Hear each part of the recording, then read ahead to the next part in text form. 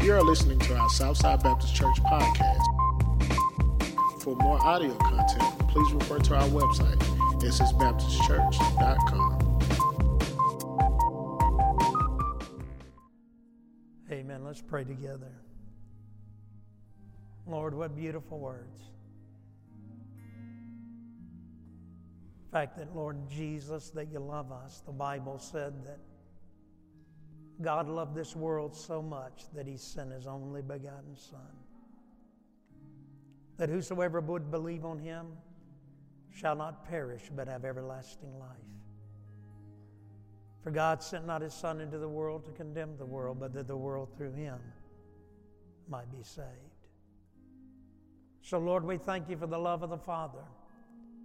We thank you that you love us and care about us. You know everything there is to know about us. So I love the story in John 4, the woman at the well.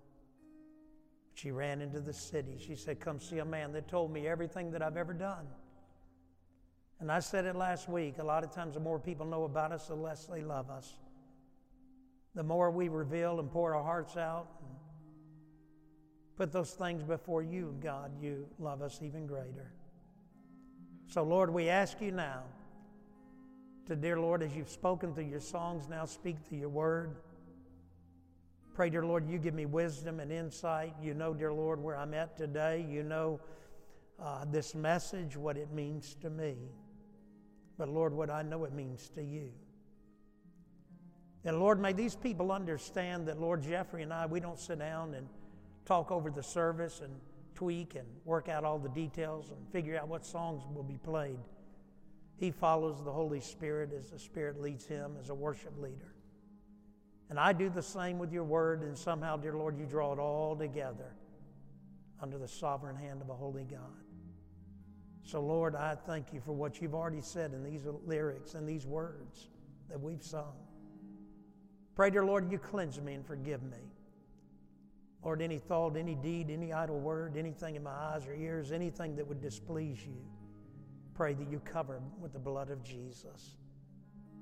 And let me be a tool in your hand. And we pray this in the name of Jesus. Amen. Amen. I want you to remain standing if you would. And I kind of titled this message, Nicodemus versus the Corinthian. And I'll maybe explain that a little bit more, but I want to speak more from my heart. I want you to listen closely. Wednesday night was really kind of a theophany for me. Philip Bird made this statement one time. Undoubtedly, he's still sleeping. Philip's usually here, but Philip made this statement. He said, Brother Jeff, I don't mean this in a bad way, but I want you to know I love Wednesday nights. I just love on Wednesday night because there's such a casualness about it. It's like a family gathering, and we're just talking about the Word of God. I put on Facebook yesterday this statement. I said, a life-changing moment was when someone questioned me about my extravagance in parenting, to which I answered this person, if I fail as a parent, I will fail on loving my children too much. Okay? In other words, when questioned about my commitment to be a parent and what I do for my children, that it might be a little too extravagant or it might be too much or you go too far. My response to that was, well, I made myself a promise. If I fail in parenting, I will fail in loving my children too much. Every time I say that, I feel the presence of God's Holy Spirit in me in a way like none other. Now let me say that again. Whenever I make that statement, I feel the presence of God's indwelling Holy Spirit affirming that statement so strongly that I literally can feel him all around me. Because in that moment, he says, as the eternal Father, the sovereign God, he says, I am the same. God loves the world. And in 1 Corinthians chapter 1, verses 1 through 9, we're beginning a series on Corinthians, but we're going to go about it a little differently. Paul's writing to a church that just pretty much would look like they were in Las Vegas. I mean, it was a pretty bad city. And this was a very, very difficult place to plant a church. But in 1 Corinthians chapter 1, verse 1, and we're not going to necessarily be doing a normal introduction, so I'll be doing that next week. But anyway, in 1 Corinthians chapter 1, beginning at verse 1, Paul, called to be an apostle of Christ Jesus by the will of God, and our brother Sosthenes, and I can't say it with this stupid thing in my mouth. Sucking succotash or whatever he says. To the church of God in Corinth, to those sanctified. I want you to see that. Sanctified in Christ Jesus and called to be holy, together with all those everywhere who call on the name of our Lord Jesus Christ, their Lord and ours. Grace and peace to you from God our Father and the Lord Jesus Christ. Wow. He calls them saints, hagios, holy. He says they're sanctified, hagiosmos, which means that they're already positionally holy, perfect, blameless, positionally in Christ. Please hear that. Please hang on to that. This is a church practically that is not living out the faith. The culture of Corinth has come into their lives. They are getting drunk at the Lord's Supper. There's such sexual immorality that Paul said it's even worse than Gentiles. They're taking each other to court. They're in court suing one another. There's just absolute wickedness and debauchery in the church at Corinth, and yet Paul says you're holy and you're sanctified positionally because you are in Christ.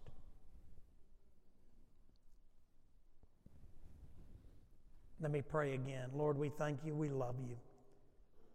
And we pray you guide us now in the name of Jesus. Amen.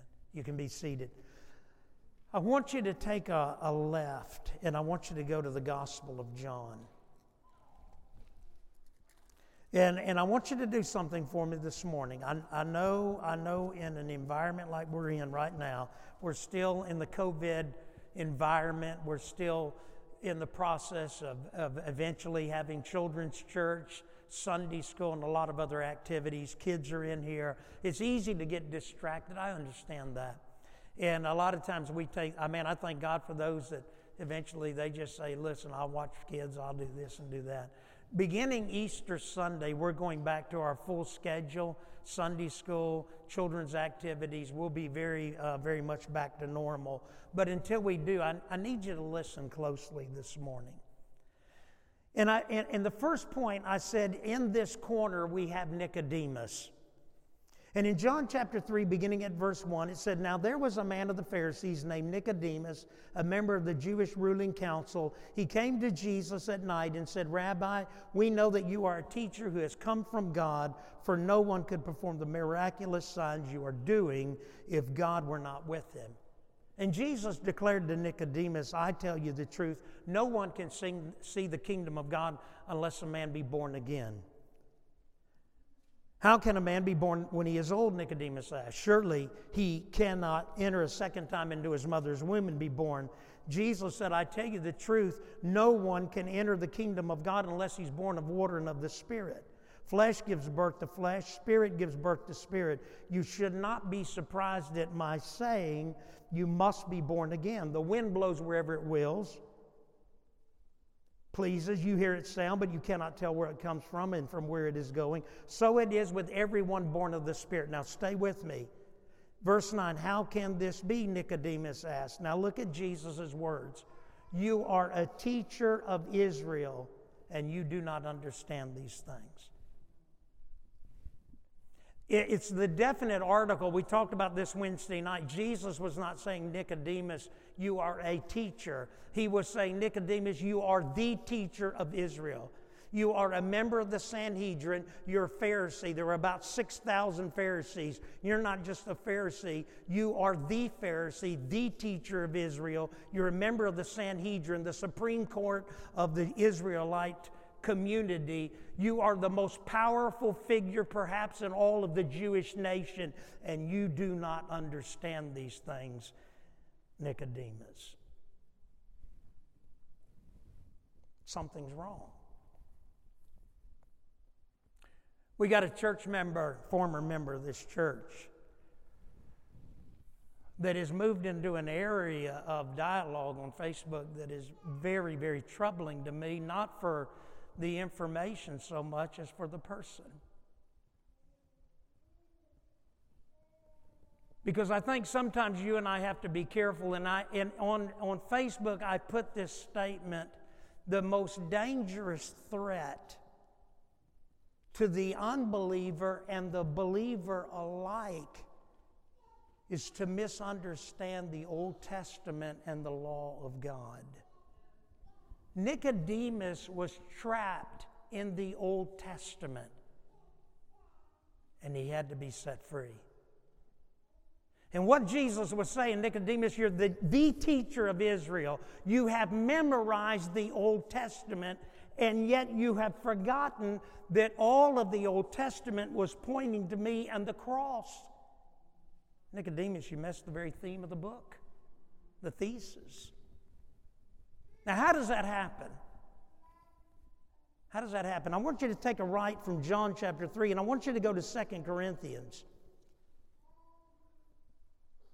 2 Corinthians chapter 3.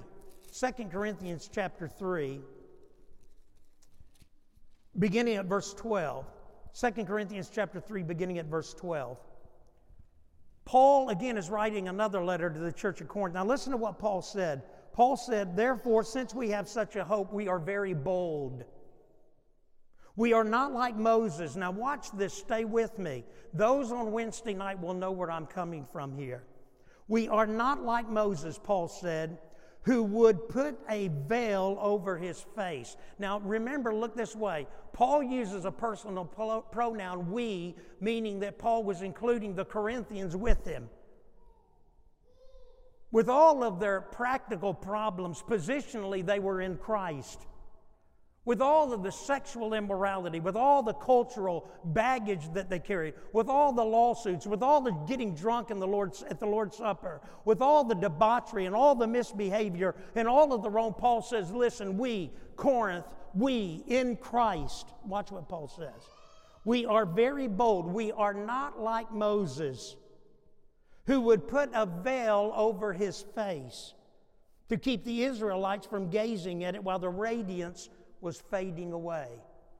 I want you to stay with me. But their minds were made dull, for to this day the same veil remains. Watch this. When the old covenant is read, it has not been removed, because only in Christ is it taken away. You see, what Paul said was what Jesus was saying to Nicodemus. He was saying, Nicodemus, there is a veil over your heart, over your mind. And what you need is you need God to cut it away. And you may say, well, what is the veil? You remember in the Old Testament when Moses came down off the Mount Sinai. The Bible says that Shekinah glory, the very glory of God, radiated from his face. When he came down, the people literally said, Moses, we can't take that. It frightened them. And so Moses put a veil over his face. Now, two reasons. Number one, because the people asked him to do it. Secondly, listen, because the radiance, the Shekinah glory of God was fading away. Now, what Paul is saying to the church at Corinth, and the danger to the unbeliever and the believer alike, is that you and I allow the veil, the Old Testament, the Old Covenant, to be understood in a way that God never intended it to be understood. Jesus was saying to Nicodemus, Nicodemus, you are trapped, you are caught, you are held prisoner in what God simply meant as a school teacher to point you to me and to point you to the cross. He said, Nicodemus, you're a teacher of Israel, but you just don't understand. You know the Scripture. You've memorized the Old Testament. You are spiritually, outwardly, you look just grand to the nation of Israel. But oh, Nicodemus, you forget that God so loved the world that He gave His only begotten Son, that whosoever believeth in Him shall not perish but have everlasting life. Nicodemus, you failed. It's a veil. What is the veil? Paul says in verse 14, he said, look at this. He said, their minds were made dull, for to this day the same veil remains when the Old Covenant, the word Old Covenant, Old Testament, the Levitical law, the sacrificial system. You remember the Levitical law, sacrificial system. This is so important. I need you to stay with me here. And I know it's difficult. The Levitical law, the sacrificial system, everything was pointing to the cross. When Jesus approached the Jordan River, John the Baptist looked and said, behold, the Lamb of God who washes away the sins of the world. What John the Baptist recognized and Nicodemus did not, that the Old Testament, the law, the festivals, everything literally was pointing to the Savior, pointing to Jesus. And the great threat to all of us is that veil is cut away and we put it back on again. Think about it. All the religions of the world are based on works. Islam, Buddhism, Hinduism, all of them. Basically, man, even lost man, an atheist, an agnostic, they all see it as simply this. We come to the end of our life. If there is anything beyond this life, then it comes down to this. There is the good deeds of our life. There are the bad deeds of our life. And whichever way the scale tips is where we end up. If the good deeds went out, then we find our way in eternity, eternally in heaven. If the bad deeds outweigh, then we find ourselves in hell, eternally separated from our Creator God. If you look at most people and you ask them, are you saved? They will respond this way. I try to do right. I try to live right. I'm better than the people down there at the church. I grew up in the church. I do this. I do that. We are by nature captivated and consumed with this desire to work our way into heaven. And that was Nicodemus. This veil would keep Nicodemus from coming to Christ. Why? Because Nicodemus failed to understand the most basic part of the Old Testament. And it was simply this. Paul said it to the Galatians. He said the law was a school teacher to point you and I to the cross and to remind us that we can never be good enough for God. I often say this, with all the good that I've done in my own life, it's not worth a rat's hair. I don't have a rat's hair chance of getting into heaven outside the grace and the mercy of God. And Nicodemus had to come to this point. That's why Jesus looked at Nicodemus. He said, Nicodemus, you're the teacher of Israel. You've memorized the Old Testament. You're a member of the Sanhedrin. You're a Pharisee. But you don't understand this. Why? Because Paul said in 2 Corinthians chapter 3, 14, 15, and 16, because he was held captive to a works salvation. What does it mean to remove the veil? It means when you and I come to the point that we realize that nothing we can ever do will save us. That's what it means. Past, present, or future. There's nothing we can do. You remember in Luke 15 when Jesus told the story of the prodigal son. And the prodigal son takes his third of the inheritance and he goes, the Bible said, into a foreign land and he wasted on wild women, on gambling, on drunkenness. He lived this riotous life. He squandered the entire 1/3 of the estate, the market value of the estate, and he's finally in the pig pen.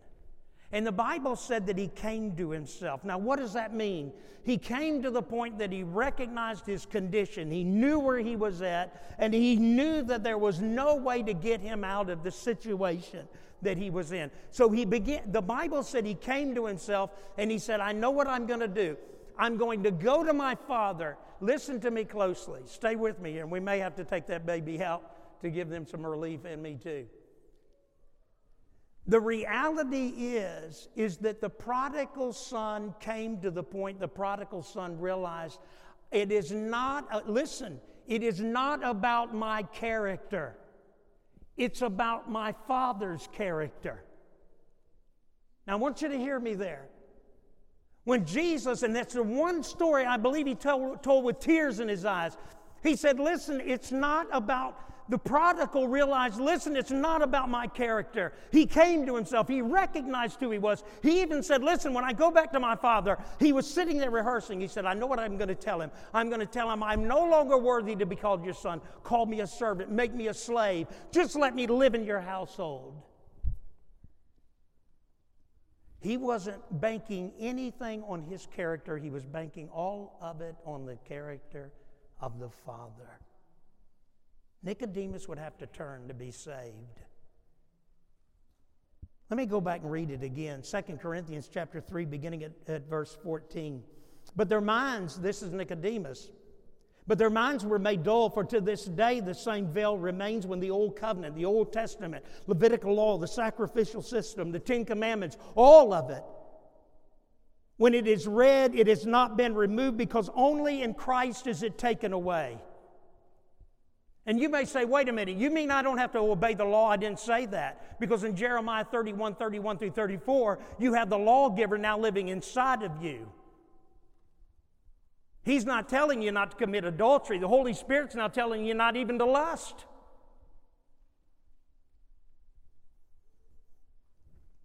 So I come to the second point. In this corner, we have the Corinthian. And here the Corinthian is. They're living in the most corrupt city of their day. The word Corinth, Corinthian, was literally a slanderous way of calling somebody a heathen.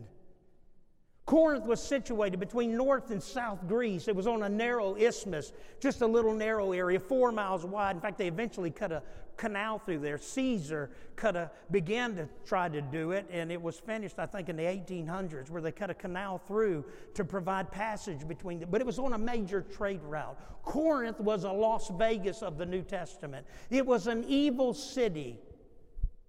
And yet Paul addresses them as saints. Hagios. He says they've been sanctified. Hagiosmos. Why? Because he recognizes in all their mortal failure, they are positionally in Christ, even though practically they are not living it out. Sometimes it's you and I, isn't it? We know positionally we are in Christ, but we live in a very, very corrupt environment, very corrupt culture, and it is hard practically to live this out. Holiness hurts. And God requires perfection, and I couldn't do that. Only Jesus Christ could do that. He imputed His righteousness to my life, and all my sin, past, present, and future, was imputed on His account, and He went to the cross and paid my sin debt. That's it. Sheila and I watched Donna Reed's show, Father Knows Best. I looked at her the other night as we were laying there watching Donna Reed. I said, boy, life was a lot simpler when it was in the 1950s and 60s, black and white TV, when life was a lot simpler and you could turn the channels and not fear what you would come across and see. We live in a different day, a different culture. Culture seeped into our lives, seeped in even at times into the church. And yet Paul says to the Corinthians, he said, you're saints. You're a saint. Third, the great danger to both you and I, both the unbeliever and the believer, is that we fail to understand the Old Testament and the Old Covenant. Take a right from 2 Corinthians and look at Hebrews chapter 10. Hebrews chapter 10, you know what the writer of Hebrews says? Look at this. Hebrews chapter 10, verse 1. This is critical, because the great danger to the unbeliever is the Old Testament, the law, the works mentality, that works thinking, that thinks that somehow if I do enough good deeds, I'm going to tip the scales in my favor, and one day God is going to wink at me and say, I know you were a bad boy, but you did a lot of good, come on into heaven. Or you were a bad girl, but you did a lot of good things, so come on into heaven. It's not like that. The writer of Hebrews, chapter 10, verse 1 says this: the law, talking about the Old Testament, talking about the Ten Commandments, talking about Levitical law, the sacrificial system, all of it. The law is only what? It's only, in the NIV, a shadow of the good things that are coming. In other words, the veil. In 2 Corinthians chapter 3, verses 14, 15, and 16, Paul said this. He said, when you and I are an unbeliever, when we're unsaved, when we're unconverted, when we're not a Christian, we are captivated and held into this veil, which means that we think we can earn our way to heaven. We think that somehow we can be good enough. But Paul said this, he said, but watch this. He said, well, I don't have time, but he said, well, we got to. Take a left, go back to 2 Corinthians, because you have to see this. I can't trust that you're going to listen to me. And 2 Corinthians chapter 3, verse 15. Even to this day, watch this, when Moses is read, he's talking about the Old Testament, the law, works mentality. He said, when Moses is read, a veil covers their hearts. That was the problem with Nicodemus. Look at verse 16. But whenever anyone turns to the Lord, the veil is taken away. Do you see that? This is, Therese is a Presbyterian. Julie's Presbyterian. Sometimes Baptists and Presbyterian get into a little bit of a squabble over this issue of Calvinism, predestination, free will. This is where we have difficulty right here. Because in 2 Corinthians chapter 3, verse 16, and verse 15, he says this. He says, even to this day, when Moses is read, a veil covers their heart. But whenever anyone turns to the Lord, we see that as free will, transitive versus intransitive in the verb form. We see not God turning us, but because of our sin, because of our lostness, we turn to Christ. And in that moment when we repent and we turn to the Lord, the Bible says that God, through the power of His Holy Spirit, cuts away that veil, that carnal, fleshly nature, that attempt to work our way towards salvation. God removes the veil, and thereby God's Holy Spirit comes into the heart and regenerates us, and we're alive. And we are what Jesus was saying to Nicodemus. Nicodemus, as we said in the Shona Bible in Africa, Munofanira kuperveka pachva, which means this: God, Jesus, said to Nicodemus, Nicodemus, you must be born again. And the only way you can do it is to let go of the works and the law and the Old Testament. And Nicodemus and realize that in Hebrews chapter 10, verse 1, that it is the shadow. And here's the one that's casting the shadow. And if you'll repent and put your faith and trust in me, Nicodemus, you will be regenerated, saved.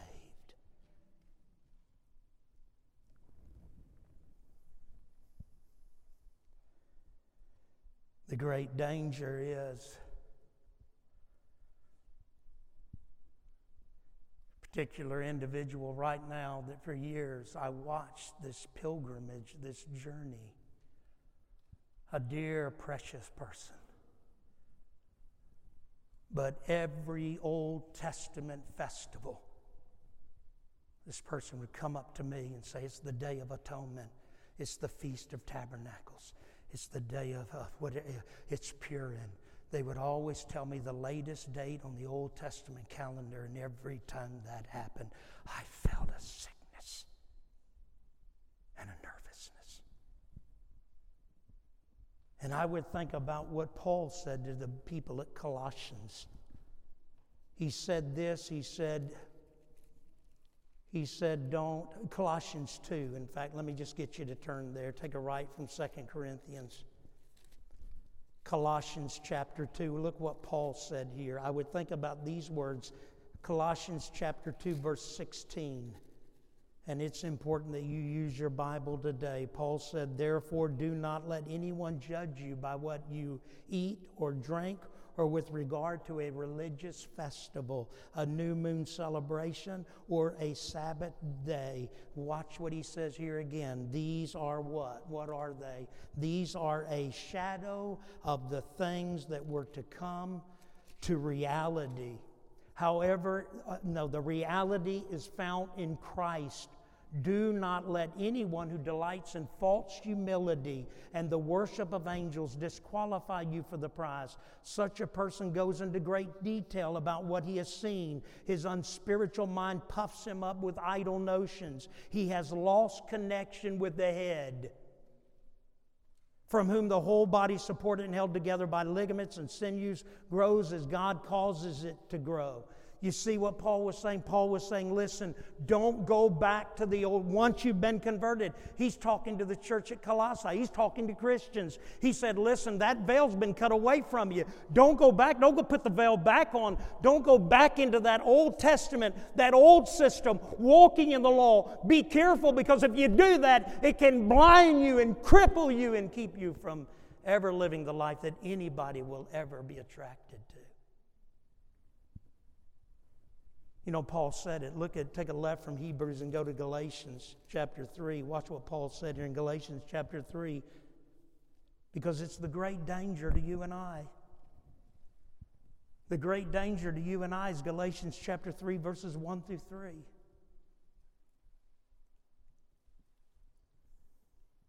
And I need to stop here and say something. Sheila said a while back about somebody... it may have been a work situation. She kind of smiled, or it may have been a patient or somebody. She said, sometimes people are nice to me because they know I'm a Christian and they're kind of spooked. In other words, they don't want to mess with me because they're afraid. Sometimes we can see people as having a reputation for being deeply spiritual, and they spook us into silence.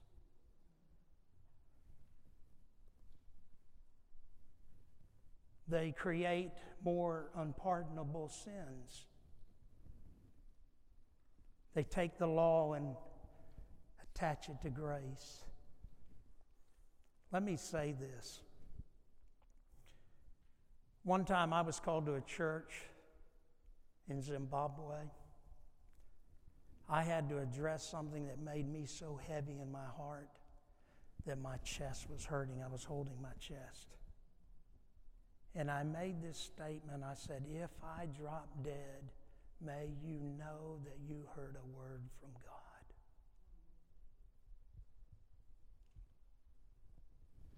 If I die, I take nothing back in what I'm preaching to you now.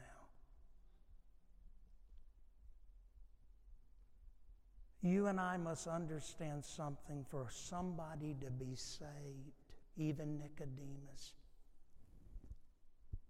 when he repents and turns, and he did because he became a follower of Christ. He and Joseph of Arimathea, he became a follower of Christ. When he repents, and you and I repent, in that moment of turning to Christ, the Holy Spirit cuts away that veil. And we realize that it is not by works. It will never be by work. It is simply by the grace and the mercy and the undeserved covenant-keeping love of God.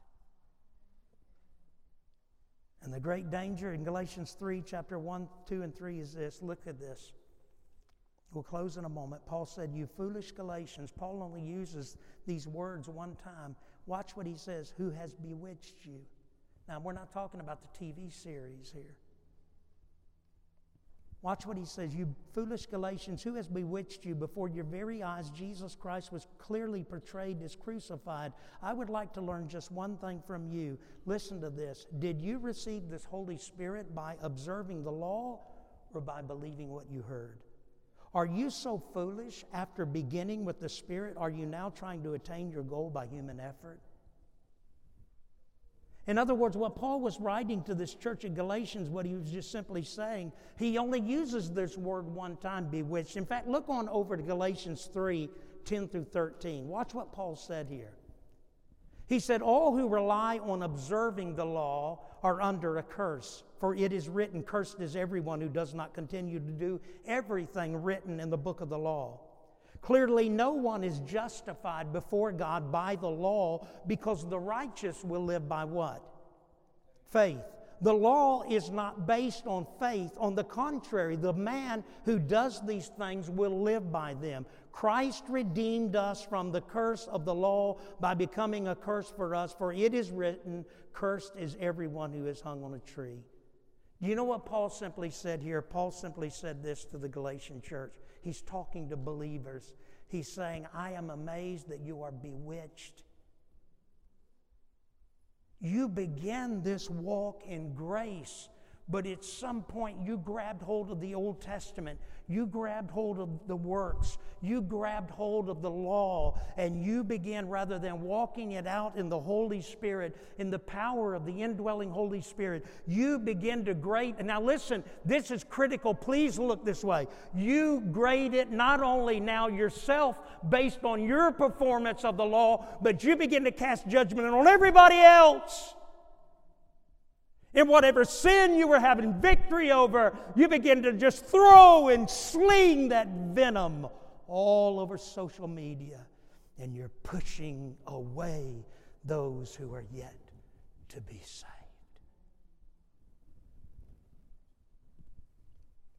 Paul said, you've been bewitched. You're walking by the law.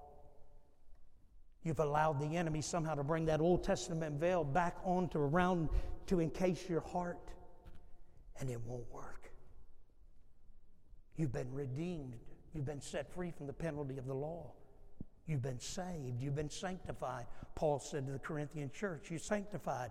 You mean the man that's living with his father, with his stepmother? You mean Paul would address him as sanctified, holy? You mean even when Paul sent the church to admonish him, Paul said, listen, don't be too hard on him in 2 Corinthians. Don't overdo it. The problem is there are too many cowards in the church and too many cowards on social media. And shame on us for allowing people to throw this theological nonsense out there and absolutely alienating not only people from ever coming to Christ, but is harsh and judgmental and unfilling. Paul said, you've been set free of that. What happens? Revelation 12 says, the accuser of the brethren, the father of lies. What does the accuser of the brethren do? He does exactly what he did in the book of Job. When he's standing up there before God and God says, have you considered my servant Job? There's no one like him. He's blameless. Satan laughs at a sovereign God. You know what Satan is doing? Satan is doing before God about Job what Satan does even today. What he does in your head, what he does in my head. He is the accuser of the brethren. The word Satan, diabolos, the devil, means slanderer. He is a slanderer in your head that will beat you up with the law. He will have you carrying out a performance of righteousness that is void of His love and His mercy and His goodness. Let me explain it this way. If Osama bin Laden had not been killed and been captured and had been brought, and many felt like he should have been, brought to stand trial in New York City where nearly 3,000 people lost their life. In the courtroom, when the judge finally said the evidence is in, Osama bin Laden, you are guilty. You can stand. Is there anything you wish to say? Is there anything you wish to say before you are sentenced to the families of nearly 3,000 people that you killed their dads, their moms, their husbands, their wives, their children? Is there anything that you wish to say? He looks and says, well, listen, here's a quarter. Maybe that'll help with the funeral expenses. That's exactly what you and I do when we bring up our best day before a holy, sovereign God, when we somehow think we're living a pretty good life. And thereby we can not only judge ourselves now, we begin to pass judgment on everybody else. We are flipping a coin in the face of a sovereign God and making a mockery of His grace.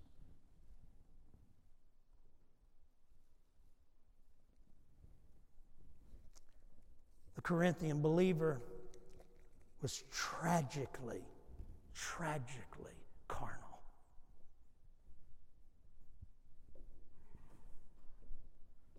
Was practically ungodly, immoral, everything about them.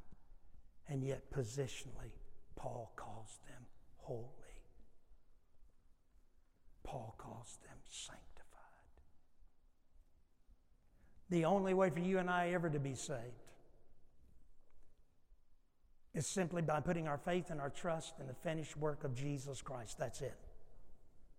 Church membership is not going to save you. Being baptized is not going to save you. Hey, you can show up here and you can do everything possible. You can sweep, mop, you can vacuum, you can do whatever you want to do. But it doesn't make a dime's worth of difference on the day of judgment. Unless you and I have repented of our sin and put our faith and trust in Jesus Christ, there is no alternative. There is no plan B. That's it. And when you do that,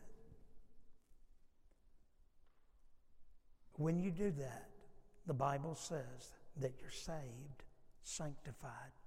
This person has moved away from everything, even the eternal security of the believer. And that same thing can happen to every single one of us if we're not careful and we constantly are not reminding ourselves, God, I am saved by your grace and mercy, and it's not my works. And listen, that's when I got saved. That's right now, and that's in the future. If I sin, I'm going to be convicted. If I keep sinning, I'm going to be feeling the disciplinary hand of God. If I continue to do that, God may just call me home. Because to whom the Lord loves, He chastens. The veil's been taken away if you're a Christian. If you're not, it's there right now. You think watching, you think that you can do enough good, enough works, enough good deeds to tip the scales. You can't. Jesus already tipped them for you. And if you're a Christian and you're getting caught back up in laws and you're beginning to measure yourself according to what you believe to be a good life and good deeds, and you're not only weighing yourself, but you're beginning to judge other people, then the reality is you're extremely far away from what God intended. You are now walking by the law, and you are allowing that veil to come back around your heart and your mind. Don't let it. Let's stand. Our Heavenly Father, dear Lord, I preach with an urgency this morning, with a seriousness. Lord, my heart is heavy. Lord, Dwayne made the statement. He said, ain't nothing good on Facebook. I'm getting where I think the same thing. Satan is called the prince of the air. And boy, has he proved it. Through the internet, through Facebook, through Twitter. Lord, the satellite systems that are circling this globe, dear Lord, the things that are coming through the air have the ability to confuse and cloud our thinking, to remove us and to move us away from what we know to be biblically and theologically correct. Jesus would say to Nicodemus, Nicodemus, you're a teacher of Israel. You're the teacher. You memorize the Old Testament. You're not the student, you're the professor. You're not merely a professor at the university, you're the president of the university. And yet you don't know these things. Lord, I pray today if there's a man or a woman, a boy or girl who's listening right now, and they are banking on the fact of living a good life. If they're sitting there thinking to themselves, I'm going to be a good person, I'm going to live a good life, I'm going to do the best I can, and I'm going to mount up as many good deeds as I can. May they realize that the Bible says that our real righteousness is filthy rags to a sovereign God. That we're saved by grace through faith. It's the gift of God. It's not of works. And it'll never be by works. And Lord, I pray for those that, dear Lord, may be here today that do not know Christ. That's their thinking. And they don't realize their heartbeat away from eternity and standing before a holy God who will look at them and say, all your good deeds were not enough. That wasn't enough. Because there's still sin. It's like that toothpaste stain I talked about last week. No matter how hard we wash, no matter what we do, we can't get rid of it. David said, my sin is ever before me. Oh, by the way, David himself was an adulterer and a murderer. Saved.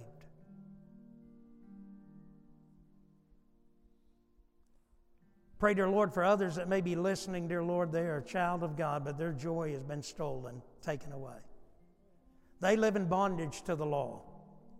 Oh, they've got plenty of people to beat them up too. Whether they be this or that, whether their sin is public or private. Lord, isn't that funny? Sometimes we judge people on what sins are public when we have many private sins that nobody knows about. But I pray, dear Lord, for the child of God, the Christian, who's trying to walk it out in faith, and right now they're getting beat up by the accuser of the brethren. And that accuser's tag team with a lot of confused people who are taking their misguided theology, unbiblical theology, and they're beating up, and they're destroying, they're hurting a lot of people. And I pray, dear Lord, if anyone has fallen victim to that, that you would help them to realize that, God, you love them. And you said, Jesus, if you fathers know how to love your children, I said at the beginning of this sermon, that I've said to my children, I may fail, but I'm going to fail on loving you too much. I've told my children, I've said to them, you may become a drug dealer, pimp, I don't know, prostitute. You may do whatever you may do with your life. You may break the fellowship with your dad, but you'll never break the relationship. And the only thing that I would ever ask would be repentance and a return to me. Lord, outside, there's only one unforgivable, unpardonable sin. And you made it very crystal clear. It is denial of the Holy Spirit. And for a person who may be here today that would deny you, the Holy Spirit, you're speaking to their heart, and they feel in their heart, they know they need to give their life to you, but they are saying, no, not this time, not right now. What will people think? Pride goes before a fall, and maybe right now they need to surrender and say, Lord, come into my heart and forgive me. For others that are being beat up by Satan, the accuser of the brethren, they've allowed this walk that began spiritually, as Paul said in Galatians 3, they're now walking in the flesh. They're now walking in the law. They're now measuring themselves. And no wonder they're miserable. And no wonder people around them are so miserable, because, dear Lord, outside of the grace, we would all be miserable.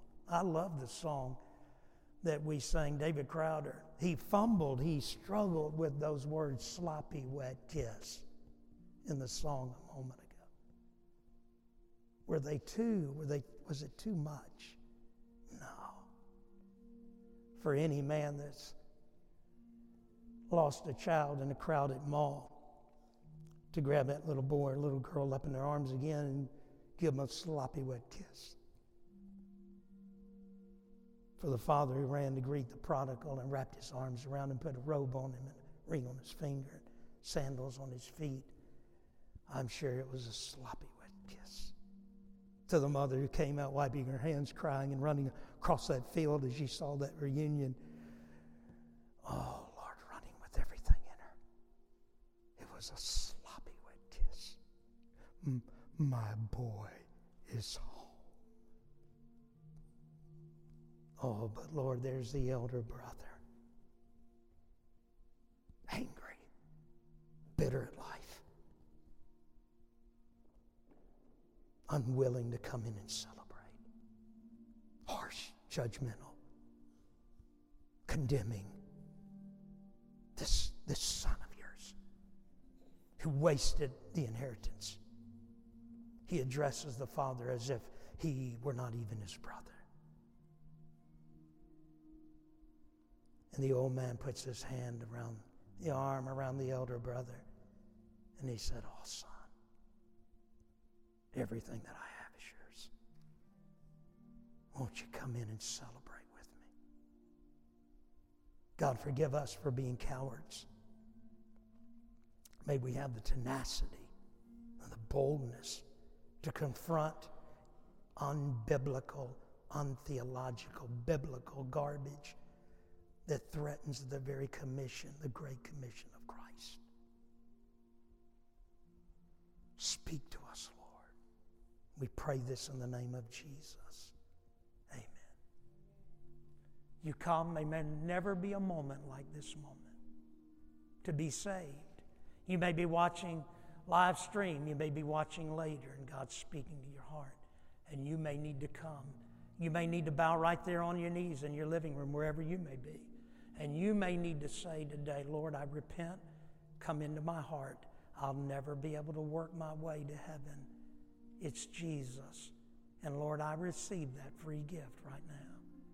If you're struggling as a Christian and you've been walking by the law and you're just absolutely miserable, may you get a fresh dose of His forgiving love, His grace, and His mercy. Let Him come into your heart. Let Him help you. Let Him help you have victory over that sin which does so easily beset you. Let Him set you free. You come.